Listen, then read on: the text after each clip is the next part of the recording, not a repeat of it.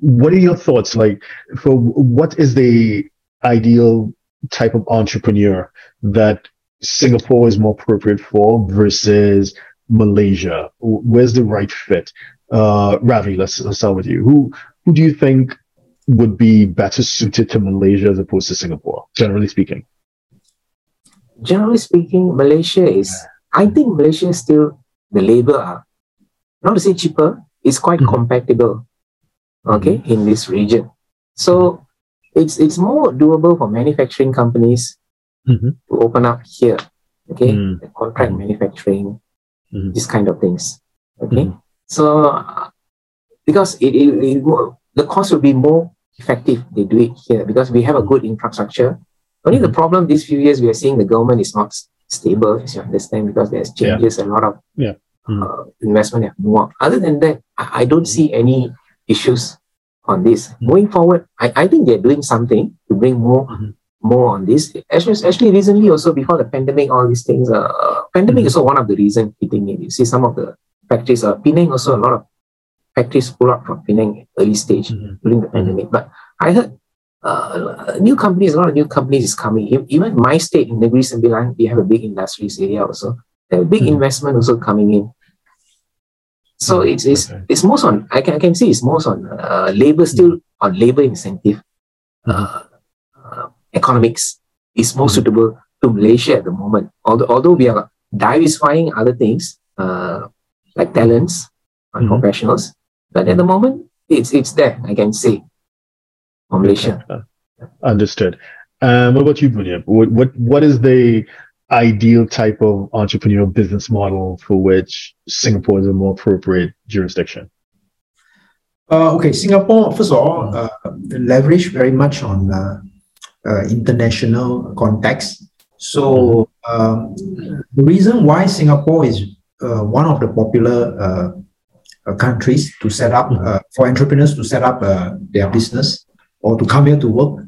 Reason being, first of all, it's an international field. So you have a lot of IHQ, international headquarters down in Singapore, banking hub, finance hub, things like that. So they are all happening in Singapore. So logistic-wise, it's still one of the logistic hub in Singapore. So you have all the transshipment happening in Singapore back in the British days. So it's nothing new.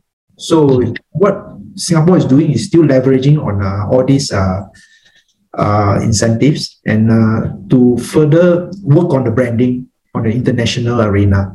So, but they have to work with partners like Singapore, work very closely with Malaysia, even for us. So the government actually encouraged us to work very closely with neighboring countries. Like recently, I think Singapore signed some agreement with Vietnam, right?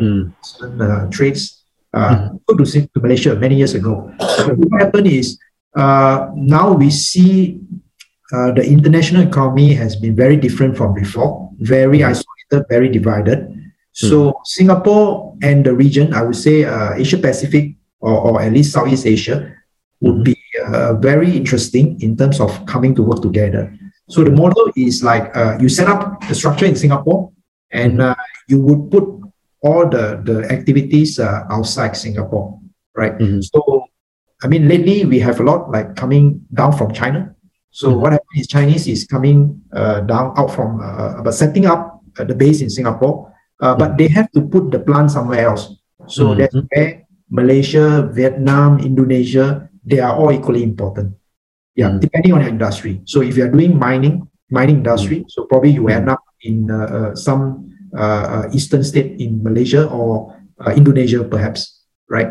So yes, if you're doing like what Ravi say, contract manufacturing, you end up in southern Malaysia or northern Malaysia would be, right? So these are the landscape that I see. Okay, so kind of summarize, Malaysia's well suited for someone who is on the manufacturing side because of course there's more space. The cost of getting things done is probably going to be a bit more attractive, and you have a well-educated workforce that is at a price that is not as high as, let's say, Singapore or Hong Kong, right?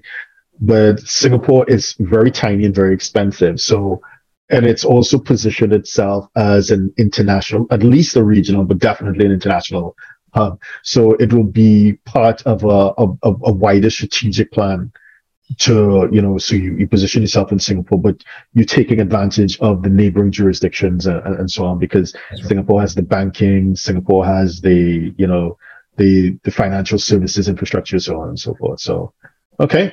So if you're a 6, 7, or 8-figure investor, entrepreneur, or business owner who needs a tailor-made solution from a qualified team of professionals, we can help you achieve the international lifestyle, the freedom, and even the tax savings you're looking for. Visit us at htj.tax and live that international life.